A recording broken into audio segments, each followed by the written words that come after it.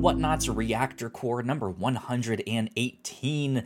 We have some more Yellowjackets Season 2 to talk about today. My name is Kyle Springer. I am joined by Melissa Wilkinson. Melissa, how are you doing? I'm okay. How's your weekend been? Weekend has been good. Fast and the Furious, or Fast 10 came out and got to go watch that. We got to go watch a real slow movie for the review show where they're driving cars real slow. The Wages of Fire. It's been a good weekend so far. And I watched both of these Yellowjackets episodes back to back. Ooh, so interesting move. I am excited. Yeah, I'm excited indeed. But yeah. We have 2 more episodes of Yellowjackets to talk about, specifically episodes 7 and 8. I guess I can say at the top here, I was expecting there to be 2 more episodes after this. Yes. I was kind of unsure exactly how long the season would be. I had seen some places say it's going to be 9 episodes. Some places say it's going to be 10. But regardless, I think what that means for us is that instead of coming back in 2 weeks when those what we thought 2 episodes were going to be, we'll be back next week with the finale and maybe any kind of remaining lingering questions that still still remain. But episodes 7 and 8. Wild stuff continues to happen. I shouldn't be surprised at this point. Right. It's never like nice normal one. Real chill week for Yellowjackets. Yeah. It's like, it was a filler episode, right? No. No. Girls collect firewood for 55 straight minutes. What did you think of these 2? Just kind of top level general thoughts. Before you said you hadn't watched episode 7 yet at all, I gave you one little tease in that I said, I think the end of episode 7 is more harrowing to me than the end to episode 6. There you go. Yeah. They're doing some stuff. There's some real interesting stuff to chew on right now. Mysteries that still exist. New mysteries have developed. We're still making new mysteries. Where's Crystal? Yes. Exactly. Who knows? Things. Yeah. Man, I. This is why I'm so hooked on this show. All of the mysteries mixed in there with the relationships between the characters and how they change and grow is there's just a lot to unpack and stuff like that. Yeah, I really enjoyed these 2 episodes. What's interesting to me is, I think there's mysteries starting to come up that it's not that I just don't know the answers to, but I also don't know the purpose of them. Yes. Or if there even is a purpose of them. Because episode 7 opens up with another different version of the opening theme song.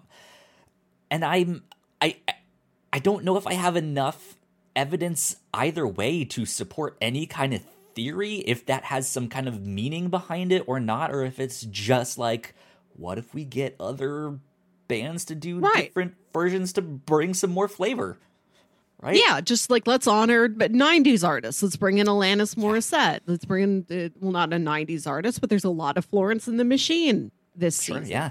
I know she did a cover of No Doubt's Just a Girl that has been out. I've already listened to it, but it hasn't come up in the show yet. They must be saving that for the finale. Maybe. Or did you know how sometimes they do songs on the soundtrack that aren't necessarily like the original score? It's not really in the movie, but it's like this is very stuff that inspired it. This is very cinematic, though. This has got to actually make its way into the show at some point. They are just girls. The text is there. Indeed. And in fact, a lot of the songs that they do pick in the show speak directly to what just happened. And, there's some stuff here, little spoilers already for episode 8, but when Javi dies at the end, like the song that plays is like trapped under the ice, just fallen, but like something like that. Like it says exactly what happened. Truly, the world is a vampire. Yeah. But yeah, I enjoyed these a lot. I cannot wait for the season finale because again, I don't know what like the finale moment is going to be. You know how some shows you can kind of be like, oh, they're gearing up for a confrontation between this character and that character or something. Yeah. I don't know. Now that the baby has been born and died, that seemed like the major arc for the season. I don't know if we are deep enough into winter that the finale could be the beginning of spring. It's really hard to get a handle on the timing of things like that. So I don't know specifically what we are building towards in the finale, except it's time to eat Javi. Yeah.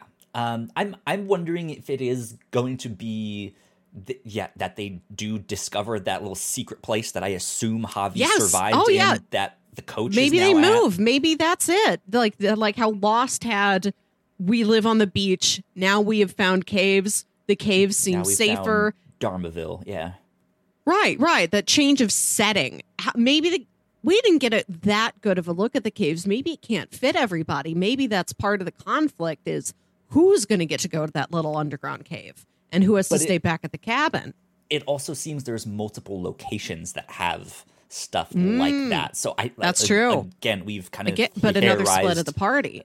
It could be that they split up, or like we've theorized in the past, like maybe that's just the entrance to like a deeper like cave system or like natural hot spring kind of location, right, where there's some water flowing underground, and that these trees happen to be like along that path.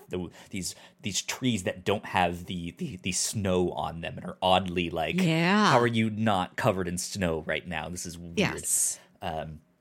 But I'm even wondering if they are going to kind of like finalize the ritual of like how they pick. We saw the starts of that in these episodes here. If they're going to finalize that ritual, there might be a change of location or like an alternate location. Yeah, in case the group splits up.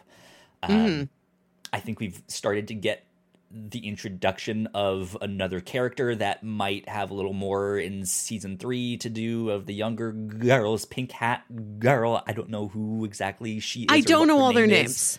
I'm like, I'm gonna pick one. They have been there, yes, but I know the faces. I know some names. I have trouble matching up all the faces and the names. I'm like, there's Maury. Olivia's another dark-haired girl. We saw her earlier in the season. We haven't seen much of her. My strategy has been pick one to latch onto them. And I'm like, Akila's my girl. I'm on team. I'm going to pay attention to what Akila's doing. We've had the 3 like new main girls with Crystal, Akila, and Mari. And I think our criticism at the start of this season was like, they just kind of are there. I don't really remember if they were there in season 1, as in like those actors were cast or not, but it just seemed abrupt that they introduced them. So I like that there have now been other Yellowjackets characters that they aren't the stars, they are more so in the background. Most of them don't have speaking roles, but as these episodes have progressed, they've been more and more in these shots, and now maybe they have a couple lines to say some stuff, so that next season, it's like, okay, these are the next ones that we're introducing here. And it's going to persist, because what we saw at the very beginning of episode 1, that feels like second winter. Timeline-wise, they are here across 2 winters. Like I said, we must be getting towards spring. I don't know how close to spring we are. Maybe Javi is the last person who has to be eaten before fauna starts coming back into the area and they are able to hunt and eat in other ways again. So we don't know how much is left in the final episode, if there will be any sort of time jump in season 3, what season and weather and conditions that might see. But you can imagine maybe like season 4 is like it's winter again. Now we start getting in the real ritual stuff. Now we see the pit girl. Yeah. Who knows? So some of these other characters have to persist at least that long. But that's also like we don't know when the girl. I assume that's winter number 2 for them, Yes. but we don't know exactly when that took place. So that could be early spring. But it was just like, I don't know. But yeah, so let's jump in here. I already mentioned that episode 7, we start with a different version of the intro song. This one's a little more digital, and it's glitchy, which fits along, which fits in with those like VHS style glitch transitions that they've been playing with a lot in this show, which is again why I'm like, is there a deeper meaning behind this? Like, we've talked about Fringe on the show, and that they had different versions of the intro animatic depending on what universe they were in, and so we kind of knew what kind of story they were gonna get based on that. And like, it might depend on, does this song come back at a later date? Can we find similarities between the two things? Who knows? Maybe. I don't know if they're doing that now, but I can't imagine they might do that in the future. Maybe.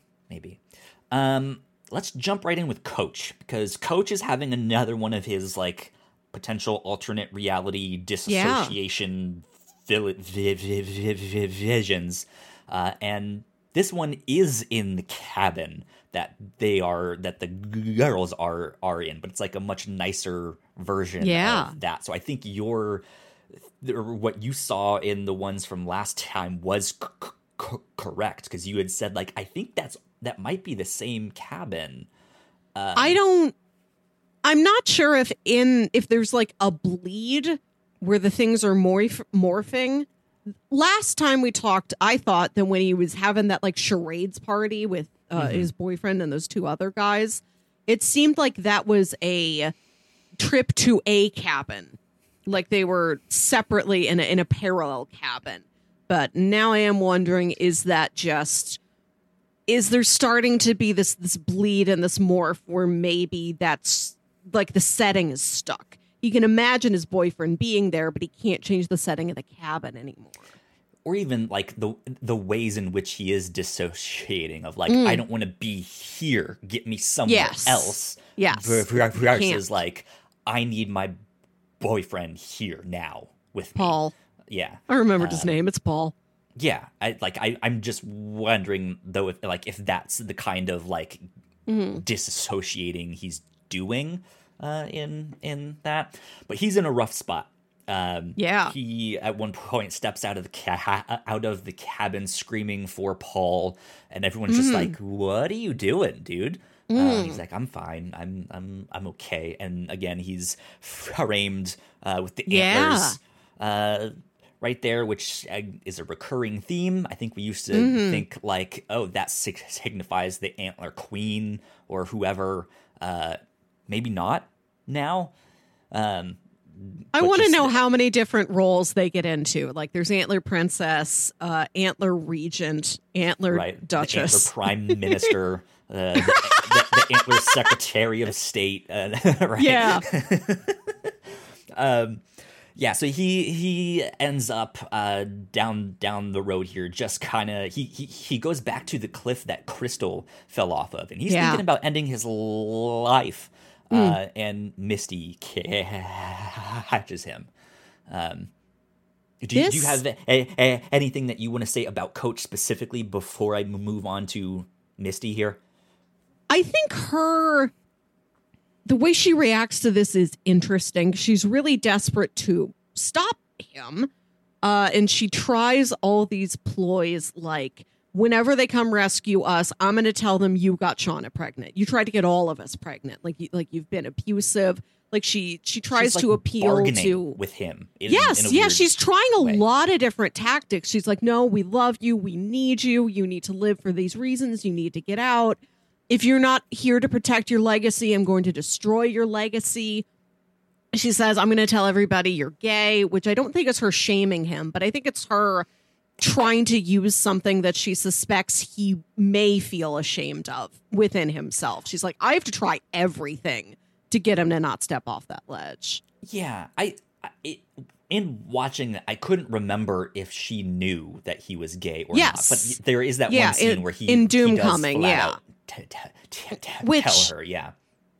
I think this is timed really well because that was an important subplot, Misty's crush on Coach in season 1 that hasn't been a part of season 2. And it was just when I was thinking, right, are they ever going to bring that up again? Not that I think there's going to be really further developments, but just, is it going to be mentioned? Right when it comes up again, right when I'm wondering about it is when it becomes relevant again. I thought that was nice timing, that the show's kind of on pace, maybe with audience expectations. Maybe just mine. It is also like she weaponizes it in a way that is like she knows he's not out. Whether they had that conversation in private or not, we don't know. But I think also just being set in the 90s, like being out and gay was maybe a little bit of a tougher thing. I don't know exactly, but that's kind of what I imagine. Like that, nowadays with all of the legislation that's happening and stuff like that, it might give it a run for its money. But she weaponizes it in a way that is the final, like, I'm dropping a bomb here. Like, I will tell them you're gay. This is the last card I can think of to play. Yeah. Until... And she then, like, switches up tactics when she realizes that won't work, and she breaks down about the loss of the baby and how much that has affected her, and just, like, we need you here. Like, if nothing else, just for support, like...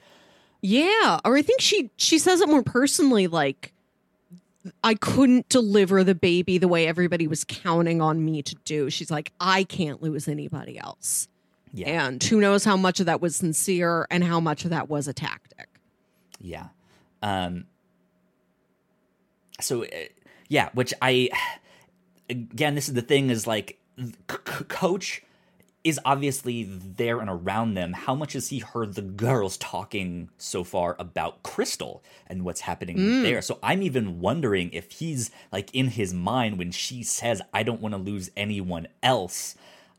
I know that can still work for just one person, but I'm wondering if he's then getting the idea of, like, oh shit, I wonder if this was her. Like, he might not know exactly, but like, he's just like, I wonder if this something was her. To do with it. But speaking of Misty, I was just gonna say that she is continuing her role as bad actor and organizes a search party for Crystal. The girls split up looking for her. She fakes just, this is a lot, I'm too emotional, I can't do this right now. And while the girls dismiss her, she goes to the spot that Crystal should be at, and she's not there. Which is wild. That's mysterious. And we don't know if that is, because, like, the blizzard was coming down. I don't know if Misty did, like, a full, like, check for pulse and breath, or if it's just she must be dead. If she isn't now, the snow will get her. Like, the chest right, yes, with the, yes.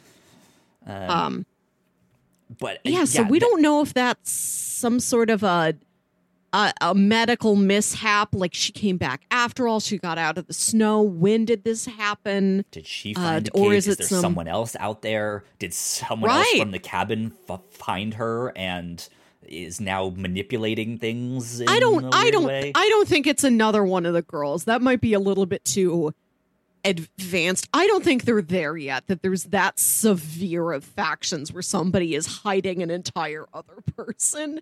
Maybe, but there is the question of, who knows where we're going to get to. I just don't think that's now. But is there another, like, living person out there who took her? Or is it the sort of, whatever, like, the lady in the woods is that, like, Javi saw? How much of a physical or amorphous, metaphysical, magical presence that is. Yeah.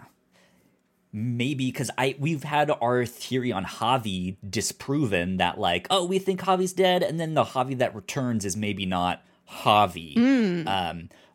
And maybe what we thought is happening to Javi has now happened to Crystal, is that she did die, but there is something that maybe reanimated her or like possessed her in the moment of death, and she got up and walked away and did who knows what. But yeah, I guess to add on that, Mari's starting to suspect Misty of having killed Crystal. She has no proof, but is just like, something's not adding up here, you guys. But yeah, Misty ends up talking Coach down. Let's see. That almost makes him jump, but he's blah, blah, blah, blah, blah. Okay. Yeah, so I think in the younger timeline, in the 90s timeline in episode 7, we also have Shauna trying to talk to Jackie once again here, and Jackie's not there. They've eaten her, right? So yeah, but there is not this like this spiritual connection or whatever it might be. Like, she's not appearing there, and so Shauna is breaking down, and is having a real rough time, especially after the loss of her child. I do like whenever we see a vision or a hallucination of Jackie or Laura Lee again. I do kind of miss them. Yeah. I like that is a way to like re-include them in the show. And have them there. I like that a lot.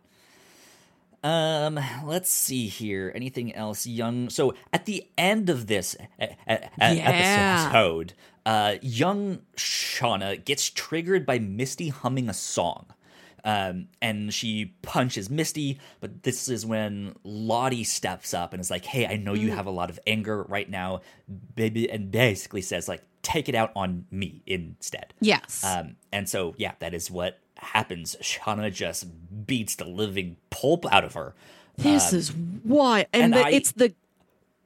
I was just gonna say, like, I'm taking my notes as I'm watching this, and I wrote down here, she beats Lottie to two, and I stopped, and I was like, I'll put to a pulp, but what if Lottie dies here? And that's a twist, and like again, I'm pulling on that, like, but what if one of these characters is not really who they say they are, right? So I was like, what if Lottie dies here somehow?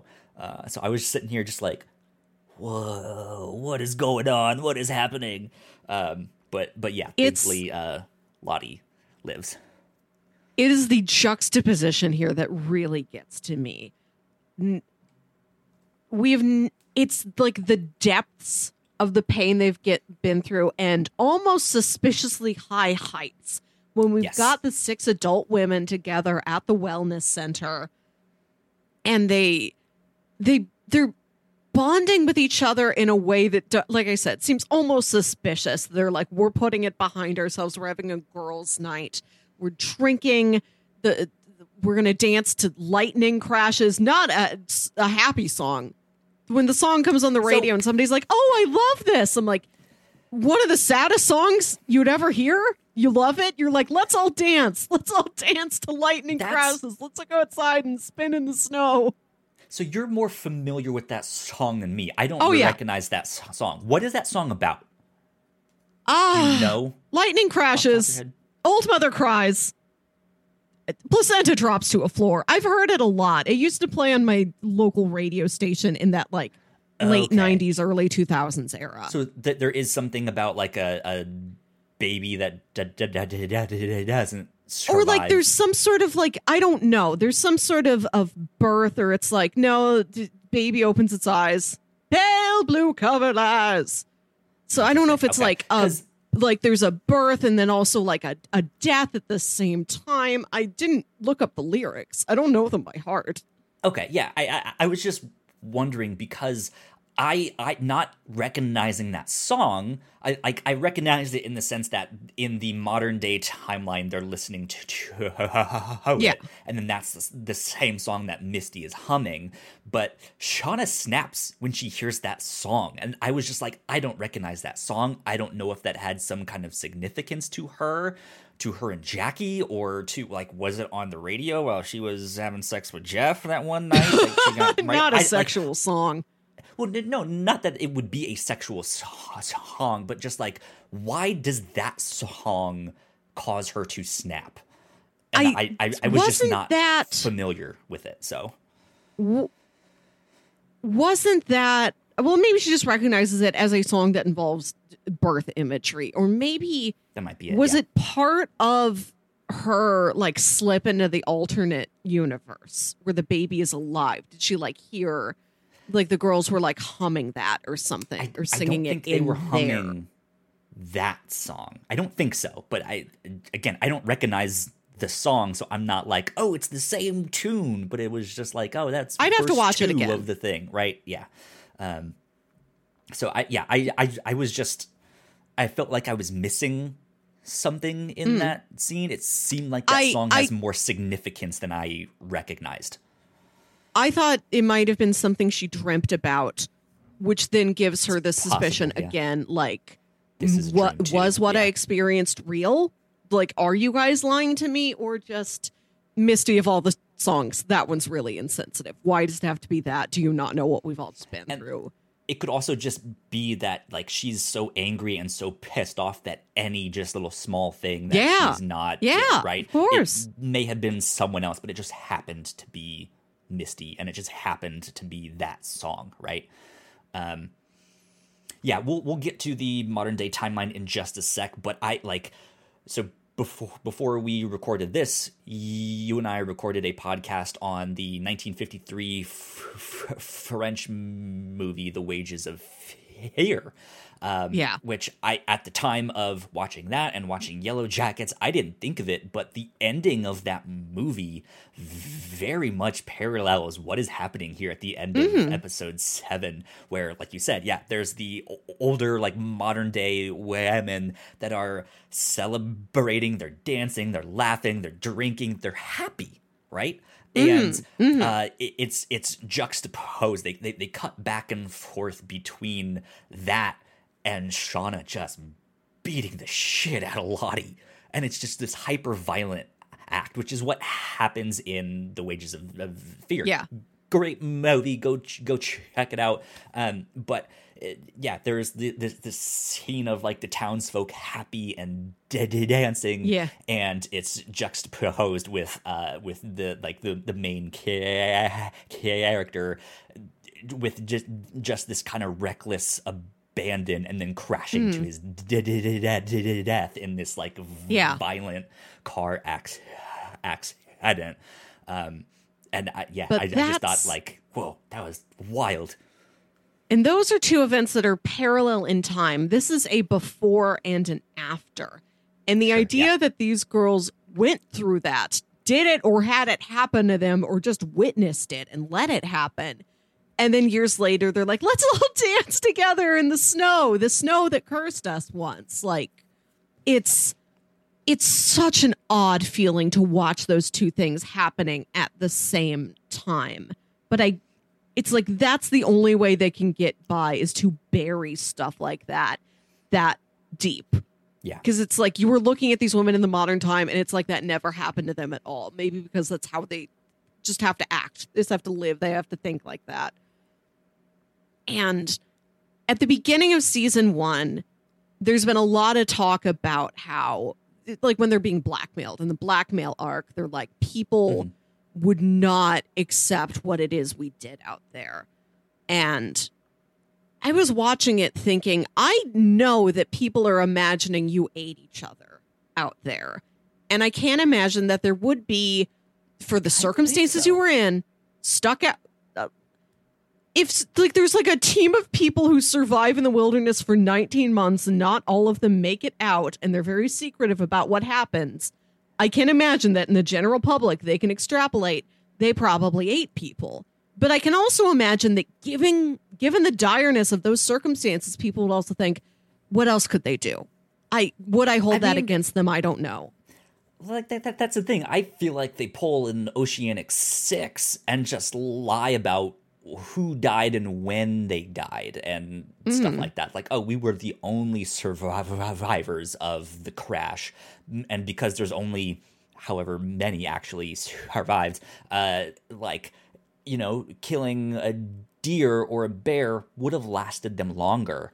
And so you think they're lying and saying instead of like just the flight crew and a couple girls and Coach Martinez died in the crash, they're like, oh no, most of us died in the crash. Most of them died in the crash. Some didn't survive the winter, maybe, but like, yeah, I think they know they went through this traumatic event, right? But they haven't spoken about it, so there has not been a hint of like,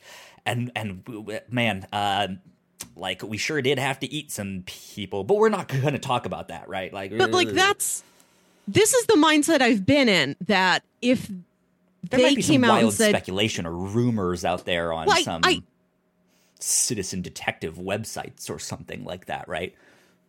But we know stories of things like this happening, like the soccer team that crashed in the mountains, crashed in the Andes, had to eat each other. We know that story, and it's not a story we judge in any particular way. We are not angry at those people who survived. We can understand, we can empathize, or at least hold it in a space out of judgment, where maybe I wouldn't do that, but I don't know if I have any right to blame somebody who did do that in order to survive, you know? Yeah. So like they've been protecting this with so much secrecy that I've been wondering, what else did they do that's worse than eating people? Because I feel like if somebody learns that you ate somebody in a 19-month survival scenario, maybe that reaction isn't that harsh. But this is when we were finally getting to things where I'm like, oh, this is what they're hiding. This sort of depravity that isn't as necessary for survival. Shauna just beating the heck out of Lottie. And there's a difference between somebody died from natural causes. They couldn't make it through the winter. Okay. Yeah. We chose to eat them because that felt like the best way to honor them. That's what they would have wanted, and we needed to survive. There's a difference between that and we're going to watch Javi drown when we could save him. Right. That's the sort of thing. I'm like, now I know what you've been hiding. Yes. We did it to survive versus we liked it. And encouraged it, right? On the other like flip side of that, one of the things I spoke to last week was like, as much as I'm loving the mysteries, right, and trying to solve the like, are there witches? Is there alternate realities? Is there this? Is there that? Like, I very much know that at the end of the day, I don't think this story is going to be about that. It is about the relationships between these girls as they grow up and as they become women and reconnect, right? It is about them getting over that trauma and stuff like that, in a way that I think they told you everything up front.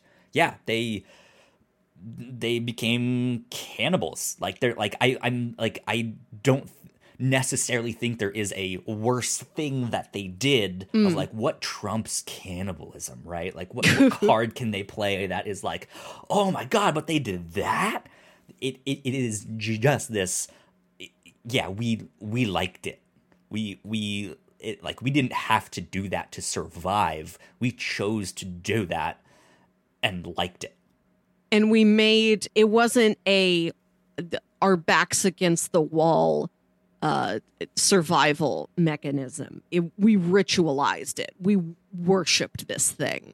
Yeah. And there are some aspects of like, we do need to do this to eat and survive, but that, like, yeah, because even with the time frame of how long they've been there already and how long they still have left to go, they can't be like, okay, well, Javi is gonna be next week's meal, but who's the week after that, right? Yeah. They still need to make it stretch, and like Javi's gonna be this next month's meal. Hopefully, get a deer or some rabbit mixed in with that. But like, they still need to stretch it out and not do it so often.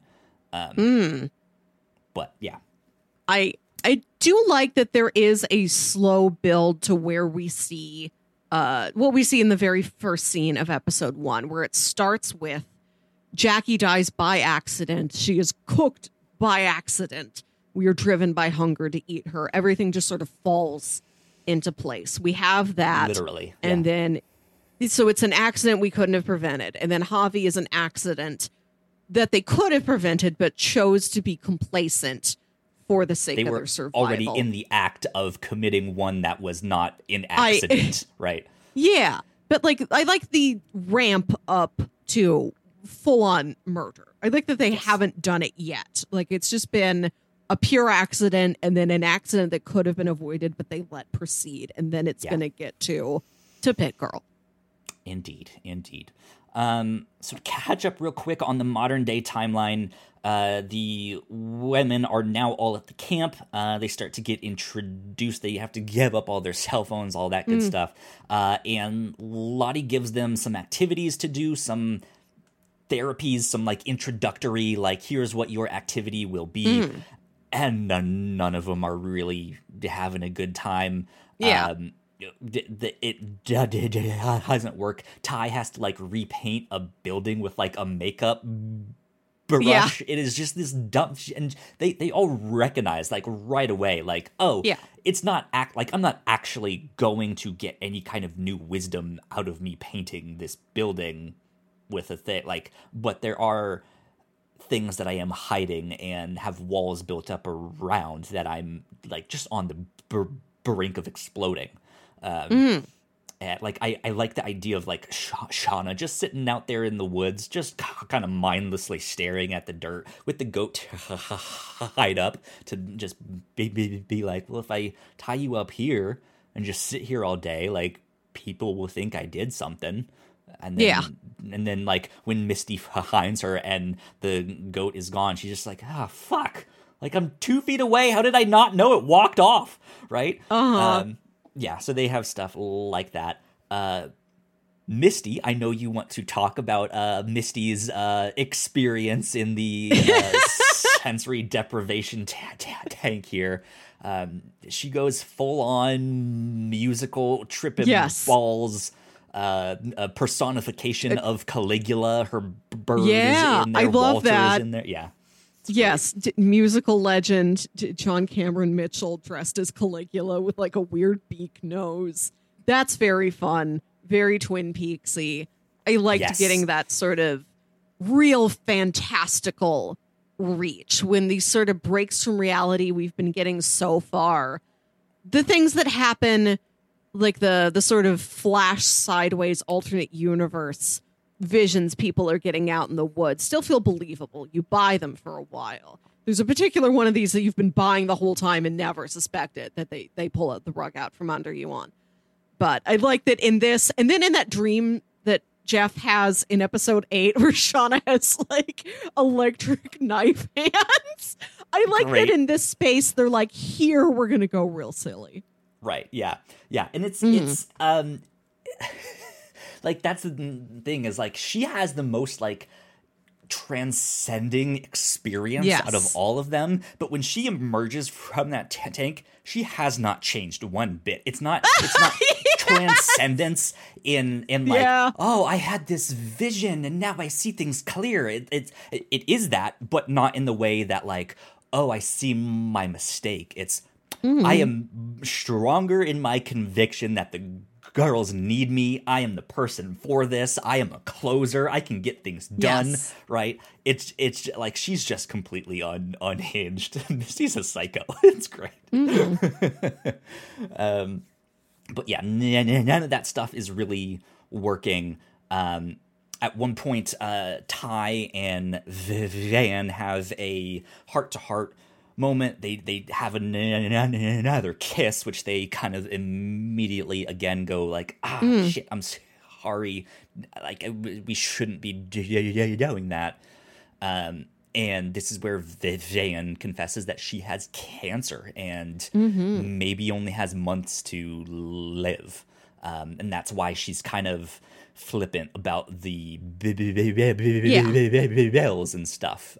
Most of her money's probably already gone to medical stuff, but she just really doesn't care if the bank is like, hey, what's happening with the rent here? What's going on? She's just like, well, I'm not going to be around here much longer, so who cares? Which is then maybe why she loves that super sad song at the end. She's just like, oh, yes. Very cathartic. Yeah. There's a neat tie to this with what she's saying in like the 96 timeline, where she's like, because remember, she like almost burned in the plane before she got out. Like part of her face was on fire, and then she gets attacked by the wolf, and then she's just been like starving along with everybody else, and she confesses to Ty, what am I alive for? I keep surviving, but I don't know what the purpose is. So to have her get out of all of this and then get cancer is tragic. But I also am like, what is the purpose on this? What is this going to turn into beyond the just initial tragedy of it? Yeah, that's a great question. Because I think that is also part of her trauma that she needs to get over. Again, my theory is that this show is just about these women growing up and having to cope and learn to deal with this trauma, and different ways they've tried to deal with that and failed. And some of them are still purpose driven to the point where it's reckless and psychotic, where other ones are just kind of lost in the void of just like, what's the purpose? Or have retreated into their own, I don't know, mind state where they are still hallucinating stuff and don't realize they're hallucinating stuff, right?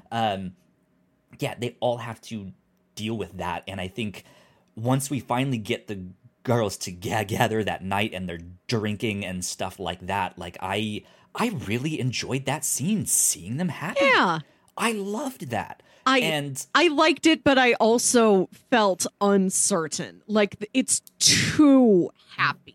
We knew the shoe was going to drop eventually, especially as they're starting to catch up on all of this stuff, right? And all of that. Like, we knew it was going to go from happy to like, what the fuck is happening here? But it felt good. And that's what I want the ending of this show to be. I don't want it to be a tragic ending. I don't want it to be like, I want there to be this like cathartic release, where they are just joyful and happy that they are free from this stuff. I don't know exactly what that will look like. I don't know how many of them will survive. I think especially between these two episodes, I'm now starting to wonder who of the modern day timeline is going to survive. This is a question I have. Do you think the survivors we have now are all of the survivors? Because we thought we might have had everybody in season 1, where it's just the main 4, and then Travis, who dies at the beginning. And then it's revealed, no, Lottie's alive, and they never mentioned her. Van is alive, and they never mentioned her. Of course, they believe Lottie may be dead or institutionalized. I also think they are going to keep popping people up from time to time as needs serve, but I did think it was odd that they're like, wow, we're really all together, without a mention of, except for Akilah. Has anybody seen Akilah in years? Where's Do you know Mari? what she's Where's doing? Pink Hat right. Girl, right? Where's Pink Hat adult woman? Right, yeah. Does she still have the hat? But yeah, I really, really, really enjoyed that scene a lot. And that scene of them being happy is the one that is cut back and forth between Shauna just beating the shit out of Lottie. And no one does anything to stop it, right? They just sit there and watch. And it's not until she leaves that they're just like, all right, go, quick, like, help her out. Like, and it's something Lottie agrees to. She was like, Shauna, you need to purge this anger. We need you back. Yeah. Go ahead and hit me. I agree to this. Yeah. And it doesn't seem like she regrets it when we see her even in her sickened state in episode 8. And she does adult Lottie does hammer home the point again in episode 8. We have to give it blood. That's what it's always wanted. Yeah. Yeah. So to kind of zoom things along here, I do want to also point out that when Shauna is handed the goat, they say the line, "The kid's care is intertwined with your own," and she's just like, "What did you say?" Right? Like she's caught off guard with that. I just thought that was interesting. At one point, I almost thought that she implied that Callie was not her birth daughter, that they may have adopted her, but I think I read that scene wrong, because after talking about it with my partner, I was like, okay, maybe that's not what she meant. Yeah, there. I think she's saying something which I do appreciate that she is saying out loud that we don't have to read into. Sometimes it's nice when a character does literalize and really drive the point home of, I had a baby, I believe the baby lived, the baby ultimately died. That's given me this quiet, deep within me distrust in reality, to where then when I had another kid later, I like emotionally kind of held her at arm's length because I was uncertain if she's going to live or if she is actually real or if I am being tricked again. Yeah. That's really sad. That's rough. But then I guess the other big reveal here is Lottie. We get another scene of her at her therapist, just being like, I swear, like this whole thing has driven us together. Like it's obviously real. And then, we get this like the rug pulled out from underneath us to reveal that Lottie's just kind of in her office. This therapy place that we thought was real is not. It's just her office, and she is conversing with the Antler Queen, a vision of it. Yes. And she finally realizes that, or something happens in the vision where it disappears, and she finally realizes, just like, oh shit, like none of this has been real. I may be farther along than I thought. Who knows? Yeah. And so that is another big reveal here. And then the last scene is that Jeff calls the camp and is like, hey, they found Adam's body, by the way. Yeah. And everyone's just like, oh shit.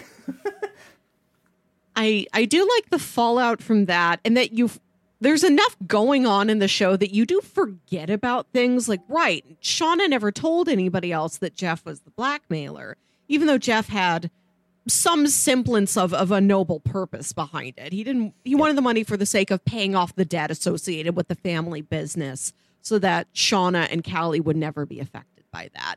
You also totally forget about, right, Misty killed that journalist. She straight up killed a lady last season, remember? Yep, indeed. So they all finally, this is when that happy moment between the adult girls just kind of falls apart, and everyone is pissed and upset. Shauna's been using them and all of that, but they understand each other's pain in a weird way too, but they're all still just like, what the hell, you guys, right? Like, they're all dealing with that, and Van is obviously out of the loop. Like, she hasn't been involved in any of this. And at first they are kind of speaking in code to not really say exactly what happened. But Van catches on immediately, like, oh, you guys did this. Like, this is you. So what is happening here? And they start to argue about it a little bit outside, and some other of the cult members, campers, I'll call them campers. They kind of walk by, and Lottie's just like, maybe we don't talk about it out here in public. So she takes them into a much quieter, safer room and floats the idea that, hey, we were all brought back here for a purpose. It wants something again, and we need to give it one of us. And she pours a bunch of jar drinks. One of them is poison. She goes, you guys can mix them up. I'll pick last, so we don't know whose is what, right? they don't ever drink it in episode 8. Here we don't get that far in that scene. I don't know if they will, or if something else will happen instead. But that is kind of what they've come to. And by the time we get that in episode 8, we're starting to get the girls kind of realizing that maybe they need to start doing something in the 90s timeline to save Lottie. Lottie's in a bad way. Where they're like, there's no way she's going to fight off these injuries and heal if she's this hungry. Like, she truly needs to eat. And this is when they pull the deck of cards. Whoever pulls the queen is the one who's going to be sacrificed. It's Nat, which on one hand, I understand. That. Yeah. On one hand, I understand that they would keep it fair and everybody who is present is included. But also, I'm like, Nat is one of the 2 hunters you have. Nat is unquestionably much better at handling the rifle than anybody else. You wouldn't think our hunters should be exempt so that they can feed us in the future. But it's Nat. And I like when Sean is going... They've gone full in, like, we give the wilderness what it wants. And that's how we live. Yeah, and then Shauna, this is where it starts. She puts Jackie's necklace on her as a symbol and then is going to slit her throat from behind. I like that Nat turns around like, if you're going to do this, you look me in the eye when you do this. And also acknowledging Shauna kind of got us here by beating up Lottie. Not that eventually, like within a week, they wouldn't have needed to do this anyway if they continued to starve. Like at the beginning of the episode, somebody's like, I found a leather belt. Can we eat that? Which is straight up miserable. Yeah. Then Travis doesn't stand for it. Travis goes to attack her, and then Nat has to run out into the wilderness. It's just, his realizations that he kind of still has feelings for her and wants to protect her and stuff like that. So he disrupts things. There's another scene where they're just like, run, right? And Nat takes off. This is where we get the scene from the opening credits of the girls with the big sticks and sword looking things chasing her. We get a scene of Javi then coming to the rescue and being like, I know a place that they don't know about. And he starts to take her there. They run across the lake and the ice starts to shatter and Javi falls in. And she's trying to save him somehow. But a really nice echo of that.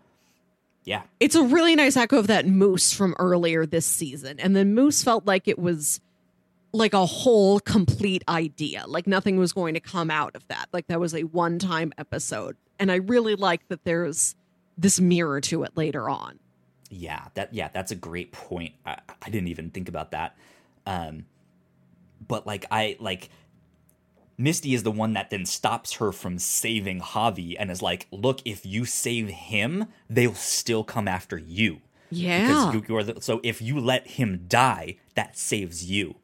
And that's the thing. They all just kind of stop and stand around and just watch him drown, and you hear him like calling for help in the few moments that he can like get his mouth above water, and it's terrifying.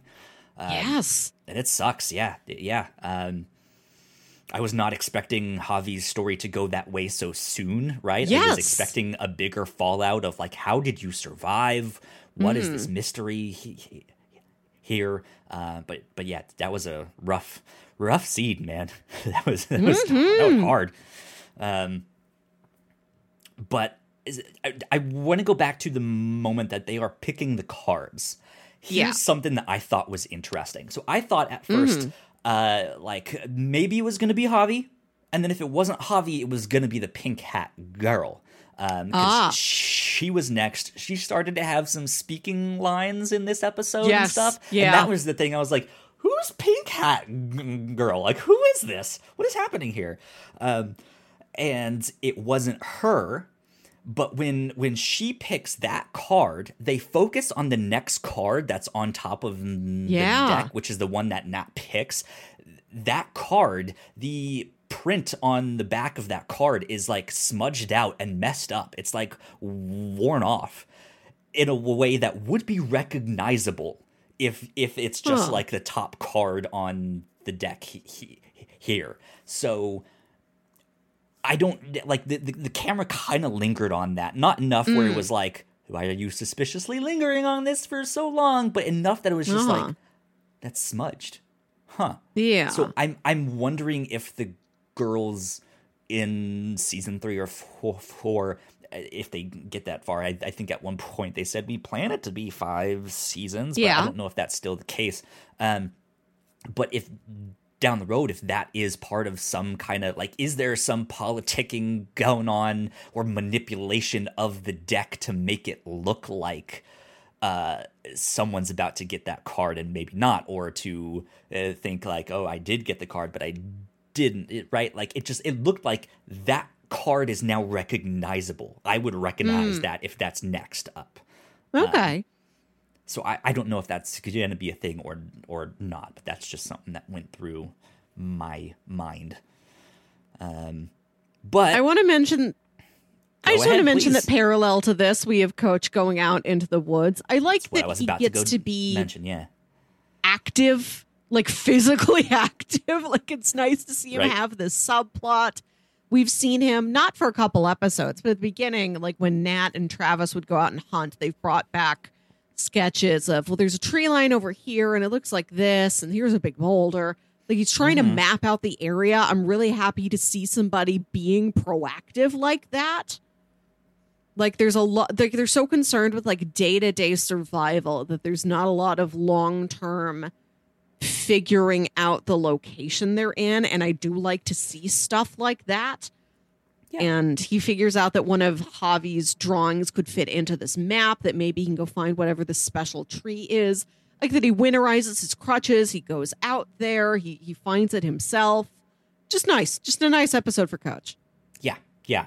I like that a lot because Nat is the one that mentions that Javi has been going out to a specific tree and like bowing down and praying to it, which is creepy. Just a thought all on its own, which continues to lend evidence to like, is there some kind of force or entity he believes that saved him? Was there another person that is claiming their guy? Who knows? But yeah, he's going out to one of those weird trees. I bet you it's the one that was the hook that Ty and Van were talking about. The like, I bet there's one more right here that I don't think they ever went to go search for. But I think that was also near where they found him. It was in that area. So yeah, Coach decides to investigate. He steals the drawings, start looking at them, goes out searching for that tree, in which he does, in fact, find a cave. But right as he finds this cave, here's the thing that I thought was wild. He sees the symbol. He sees the symbol, and it's not carved in a tree. It is naturally occurring in the leaves. The way the leaves are fitting together, it's naturally occurring. Like the sun is shining through the leaf. You get a real quick glimpse of it, like in the environment as he like looks up in the trees. And I was like, whoa, like that is like, that's not something someone carved or anything like that. That's I have no idea what that means. And like, we're that's still, just, holy moly. We are seeing more of the symbol, but we're no closer to finding out what is its meaning. Where was it created? It's such a complex symbol. Like, what is it? What does it say? Exactly.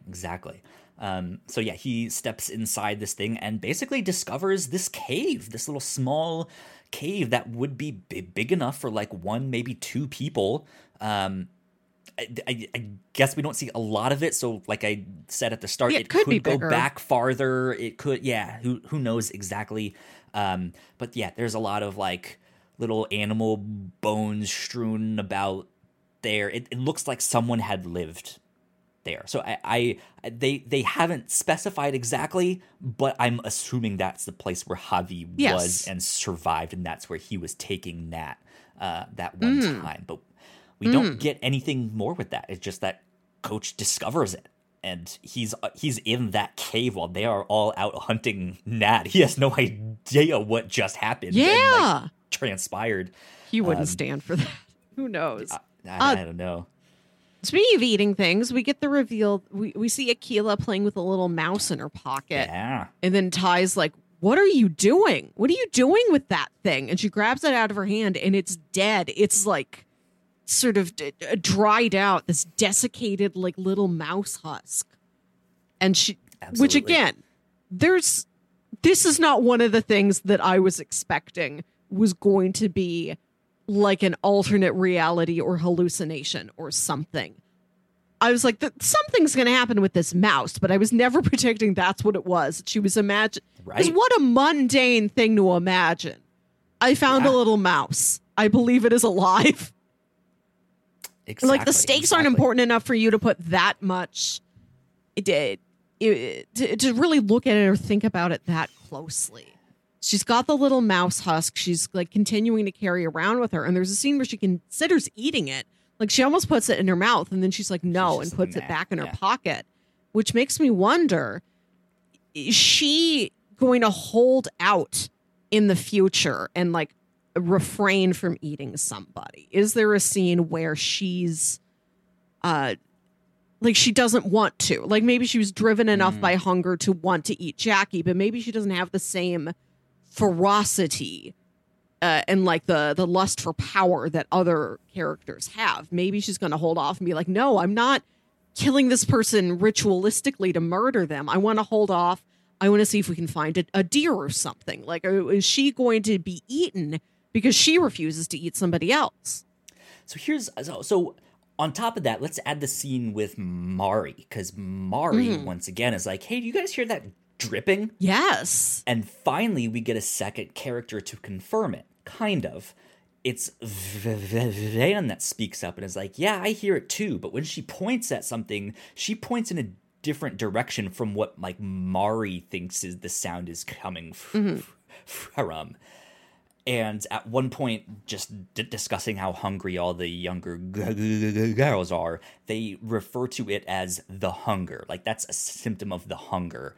And so which is they all seem to be starving and maybe starting to hallucinate some things here and there. So that's why I was like, maybe Van is hearing a dripping and maybe it's a real one. Maybe it's not, but it doesn't necessarily seem to be the same thing that Mari has heard multiple times throughout this season. And then we get a vision of her looking at the wall and like blood starts seeping through the cracks in the wood and just feeling that whole wall, and she panics and screams. This is interesting that we've been seeing these different variations on, again, what could, if you're looking at this with a very practical Dana Scully, everything is explained by science way, you can say, well, these are hunger and like trauma hallucinations. But like the things Coach has been through, the things Shauna has seen, like these do seem to be some sort of glimpse at an alternate universe. Sounds almost too sci-fi, but there's something to these. But there's not a real pattern to them yet, and like who experiences them, how they experience them, what it is, and whether it's good or bad. We've seen people imagine things that are better. Like, what if my baby lived instead it died? What if I never got on the plane and I was there with my boyfriend? What if this mouse was alive? But now we're also seeing bad ones. Like, the walls are bleeding. So we know what they ate the baby, right? Yeah. Right. We're starting to grasp what is happening, but we don't really know how. We don't know why. There's not enough of a pattern yet for us to like draw many conclusions. Yeah. So my thought on that is, again, we got 3 new named Yellowjackets members at the start of this season: Crystal, Mari, and Akila.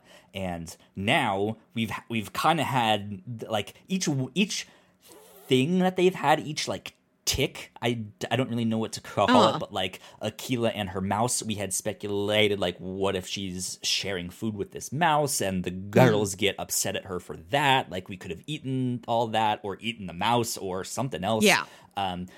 Like that could have been cause for the girls to kill her and her be the one that gets eaten first.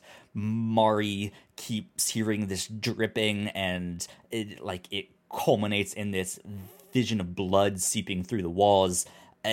Could her hallucinating and just kind of going crazy, like, could that have been a thing for the girls to kill her, of just like she's now unreliable? Like that could have been a possibility.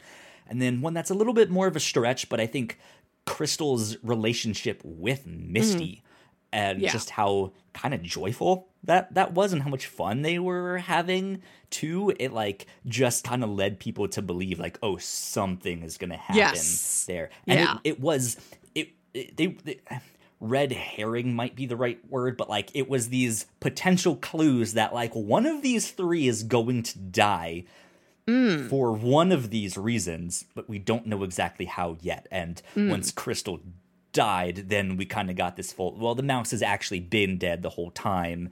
Mary is hearing this stuff and now she's hallucinating, but so is kind of everyone else, so it kind of turned out to be nothing, but also not really, because she got this weird, she got the weirdest vision out of everyone here. So yeah, I just liked that it has now almost reset the playing board here of like, I don't know who's next. It could be Coach, it could be someone else.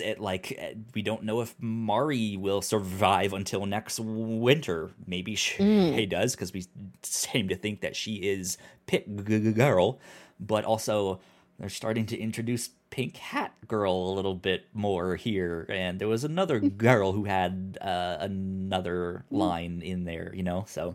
But you also have to wonder, there's probably more ways that you can be taken out outside of being eaten. Like maybe a bear runs off with you. Maybe you drown.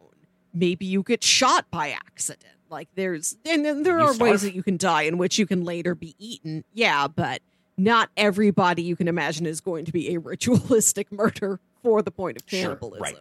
Yeah, absolutely. I agree with that. But it's kind of reset the playing field there. Yeah. I want to go back to the contemporary time to note something, which is when we see the news report about finding Adam's body on the TV. We see Walter at home. We haven't seen Walter for a couple episodes. And this is the first time we are seeing him outside of Misty's perception of him. So we get this objective view of Walter, where he told her, I am independently wealthy. Like, I'm a millionaire because of an insurance settlement. Like, a piece of scaffolding fell and hit me or something. I sued them. I got big bucks. We see him in what is legitimately a rich man's house. So we don't know if the full story he's been telling is true, but I think we have more reason than not to believe what he has said. He's in this ritzy house. He is listening to Broadway. Like, he's doing a cat puzzle. Like, he seems to be the man that he told Misty he was. It doesn't seem like how he was behaving around her was an act. Yeah. This is the first time that I have really felt like which I knew was a little bit more of an out there theory, but like he seemed to know about Crystal, but then again, Crystal's body isn't there anymore. So what's happening with that, right? Just the fact that he had all of these he seemed to know something somehow, and that's why he involved himself with all of this stuff. But I don't know how true that is. I keep mentioning the fact like we haven't seen some of the parents or siblings of some of these characters that maybe didn't survive the crash, or maybe ones who did, right? Like there could be other family members out there that are angry, are upset, are who knows what, right? Like we find out that Travis and Javi's mom is behind something. Like there are these peripheral characters who either you've seen or that you can imagine, like maybe somebody had, like you said, like a kid sibling. Like there's some, I do like that general concept of somebody tangentially related to one of the dead Yellowjackets has a grudge against the living ones. Yeah, that makes sense. But yeah, he's listening to what I assumed was from some other musical or something. I don't recognize it, but it might be Sweeney Todd. I know it. I've seen that in a musical, but I cannot place specifically which one it is. I gotcha. But yeah, I think it's Sweeney Todd. His citizens detective website thing starts blowing up. Facebook starts blowing up about this news that they found Adam's body. And he ends up emailing the local police investigating it, being like, hey, I have some information that you're going to want to hear.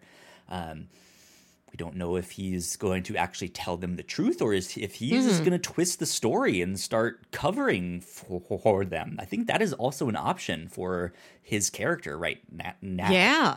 The last thing we see him do is go into his closet and get a purple jacket to go to that wellness compound.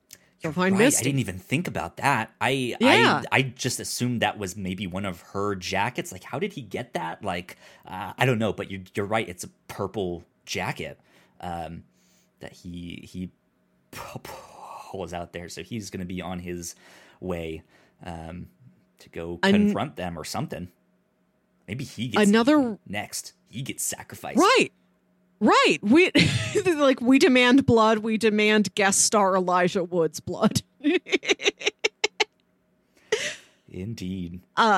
Another really interesting thing to me in the modern timeline in episode 8 is when, after Jeff has the nightmare about Shauna knife hands, which made me realize when you can tell something's up, but you haven't realized yet it's a dream. You're wondering if maybe Shauna came home and the girls are right behind her and this is a trick and they're going to kill Jeff.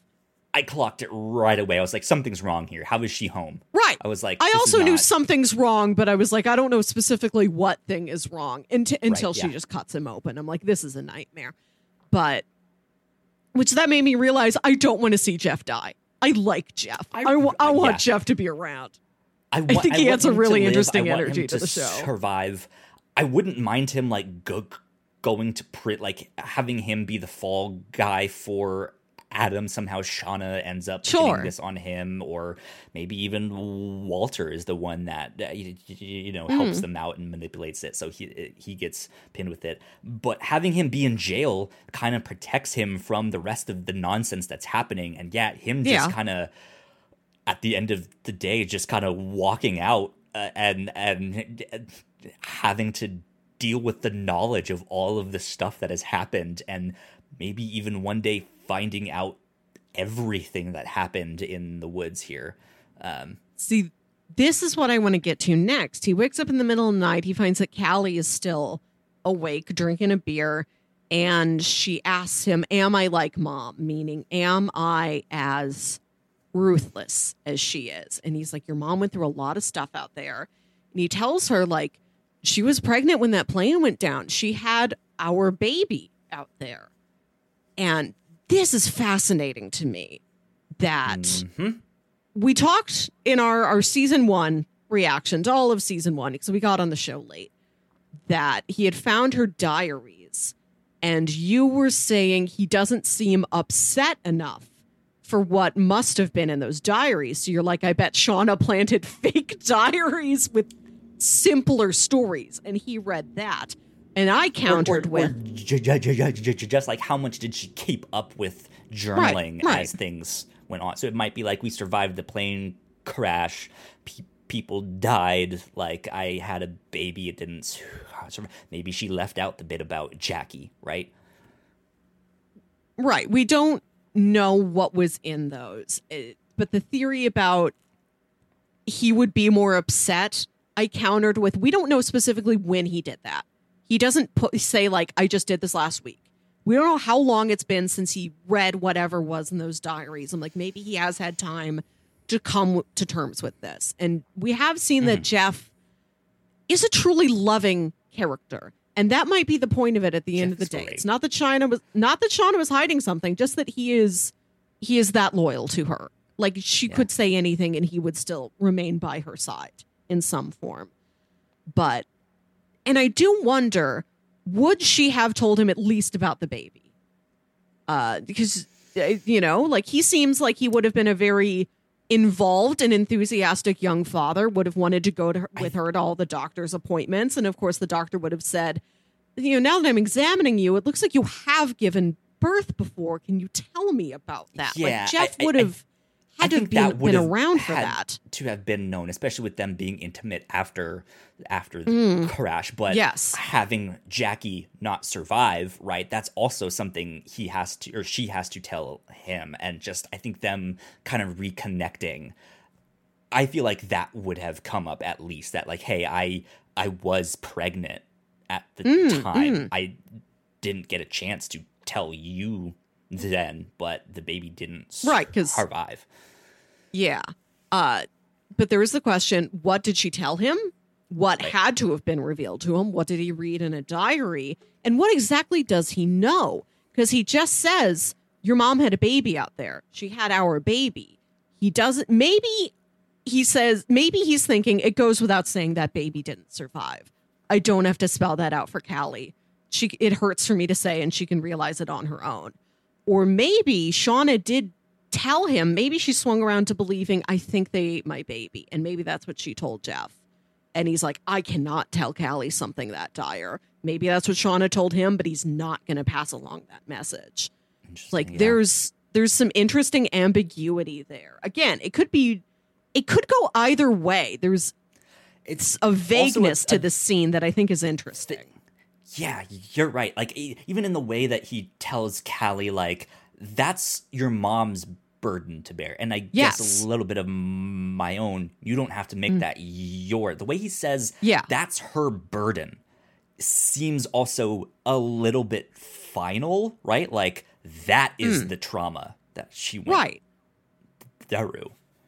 And he doesn't say, now don't tell your mom I told you this, which is interesting.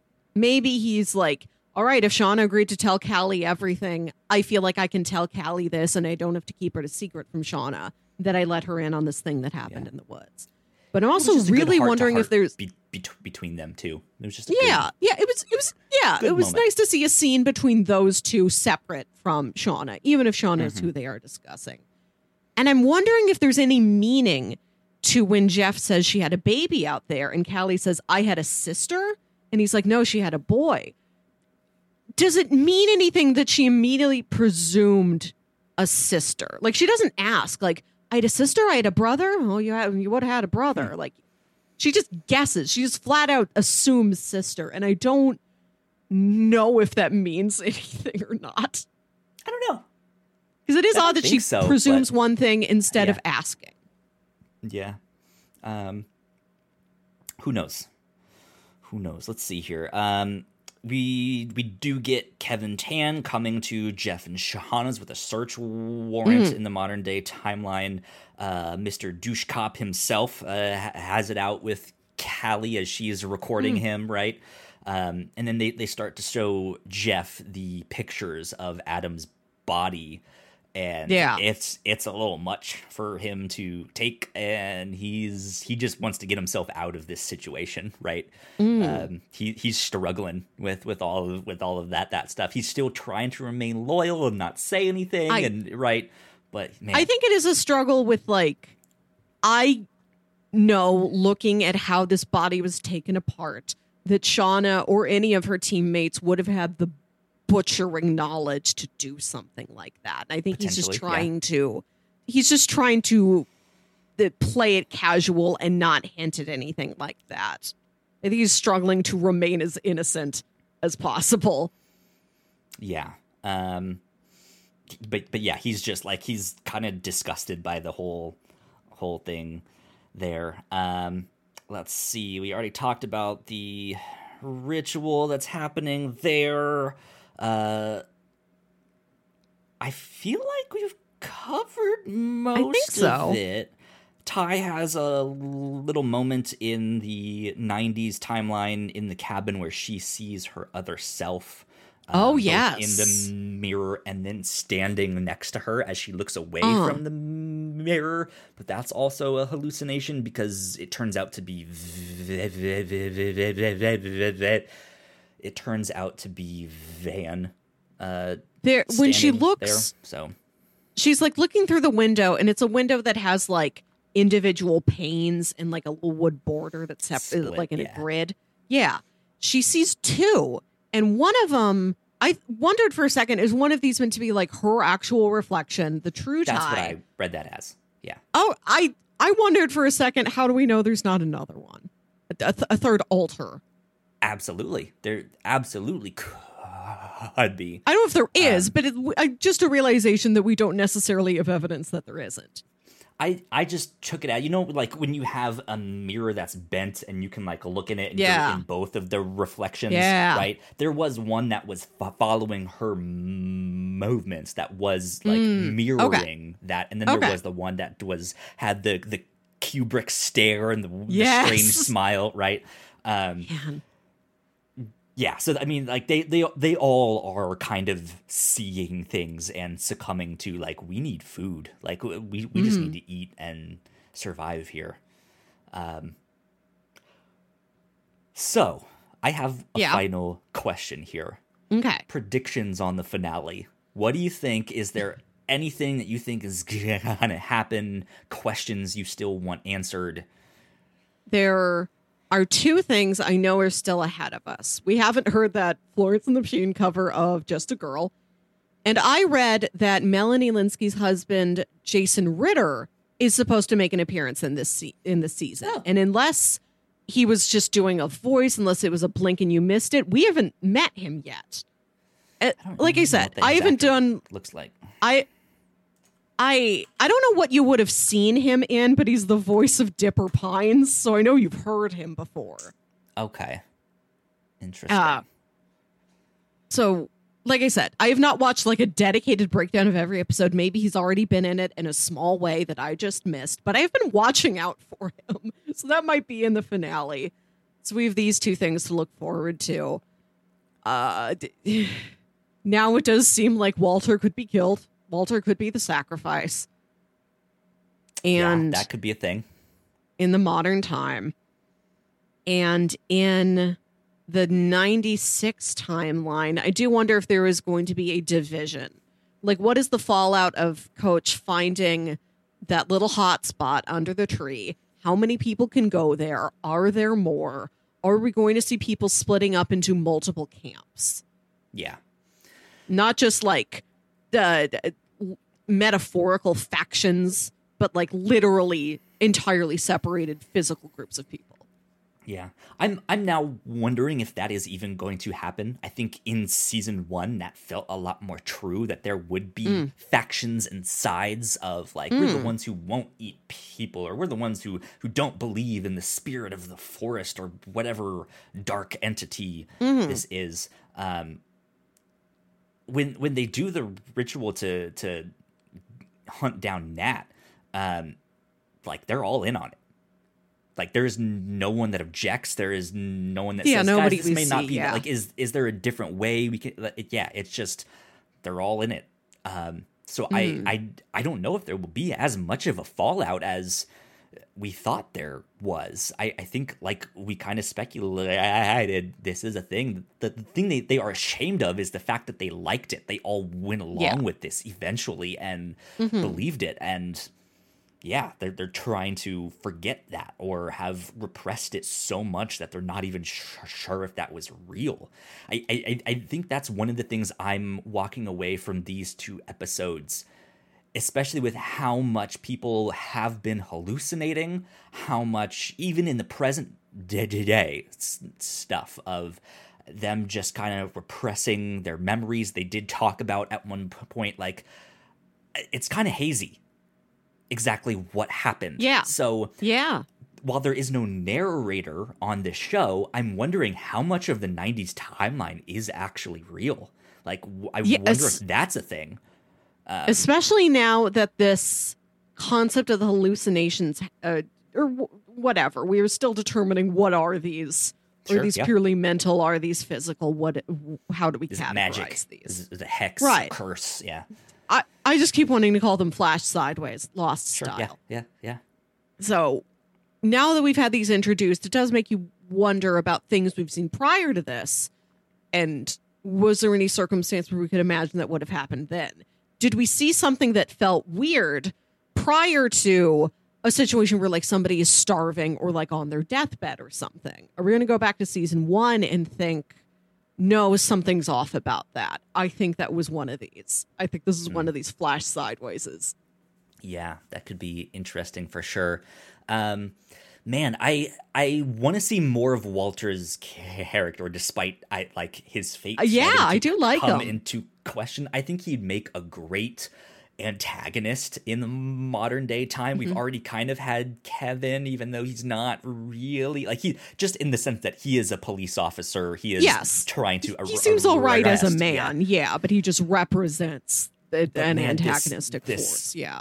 Force that is like equal to Misty and potentially like how psychotic or driven he might be. I do like that. Is just, man, for them to play against him, like, I think would be great. But also, and I think I just want to say, I think the modern timeline could use something to kind of spice it up a little bit. The modern timeline has never been as compelling to me as the past timeline. Mm-hmm. I would like, I like the energy Walter brings. You're right. I think he could do that, do those plot lines a service if he remained around. At the same time, like I said, with that scene where we got to see the girls just happy and drinking and singing, and like, I want there to be this cathartic release at the end of this show. And so, I would like Misty to get some kind of like happy ending where she can reconcile with that and connect with Walter in a way that is not harmful, right? And is a good relationship for her. And she gets that feeling of being needed and wanted, in a way that is not like, well, now I have to go murder someone or chop some guy's leg off or kill someone or hold someone hostage, right?